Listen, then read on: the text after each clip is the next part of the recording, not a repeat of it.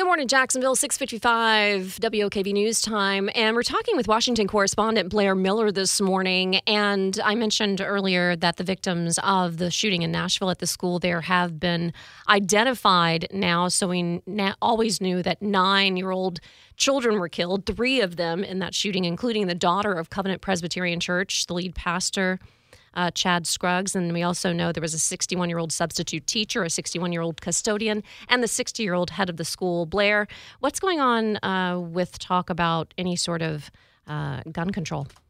Well, it's just, it's so heartbreaking, the details that come out of Nashville and here filter into Washington. But, we have this rash of recent gun violence, including that deadly shooting Monday in Tennessee.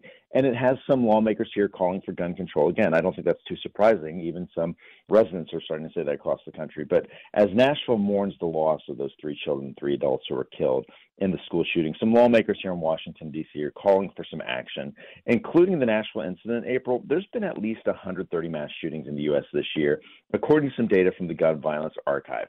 Last year, there were more than 600. President Biden wants Congress to work on an assault weapon ban. However, Republicans are in charge of the House, as we all know, and so there's little to no support for weapon restrictions, which some say infringes on constitutional rights. You have some Republicans who came out yesterday saying all Democrats want to do is take guns away from law-abiding citizens. You have some other Republicans who are saying, let's just kind of take that wait-and-see approach to kind of see what comes out of this investigation, to see what we learn from that. Tonight, we know that the city of Nashville is scheduled to hold a vigil to remember the victims of the Covenant school shooting.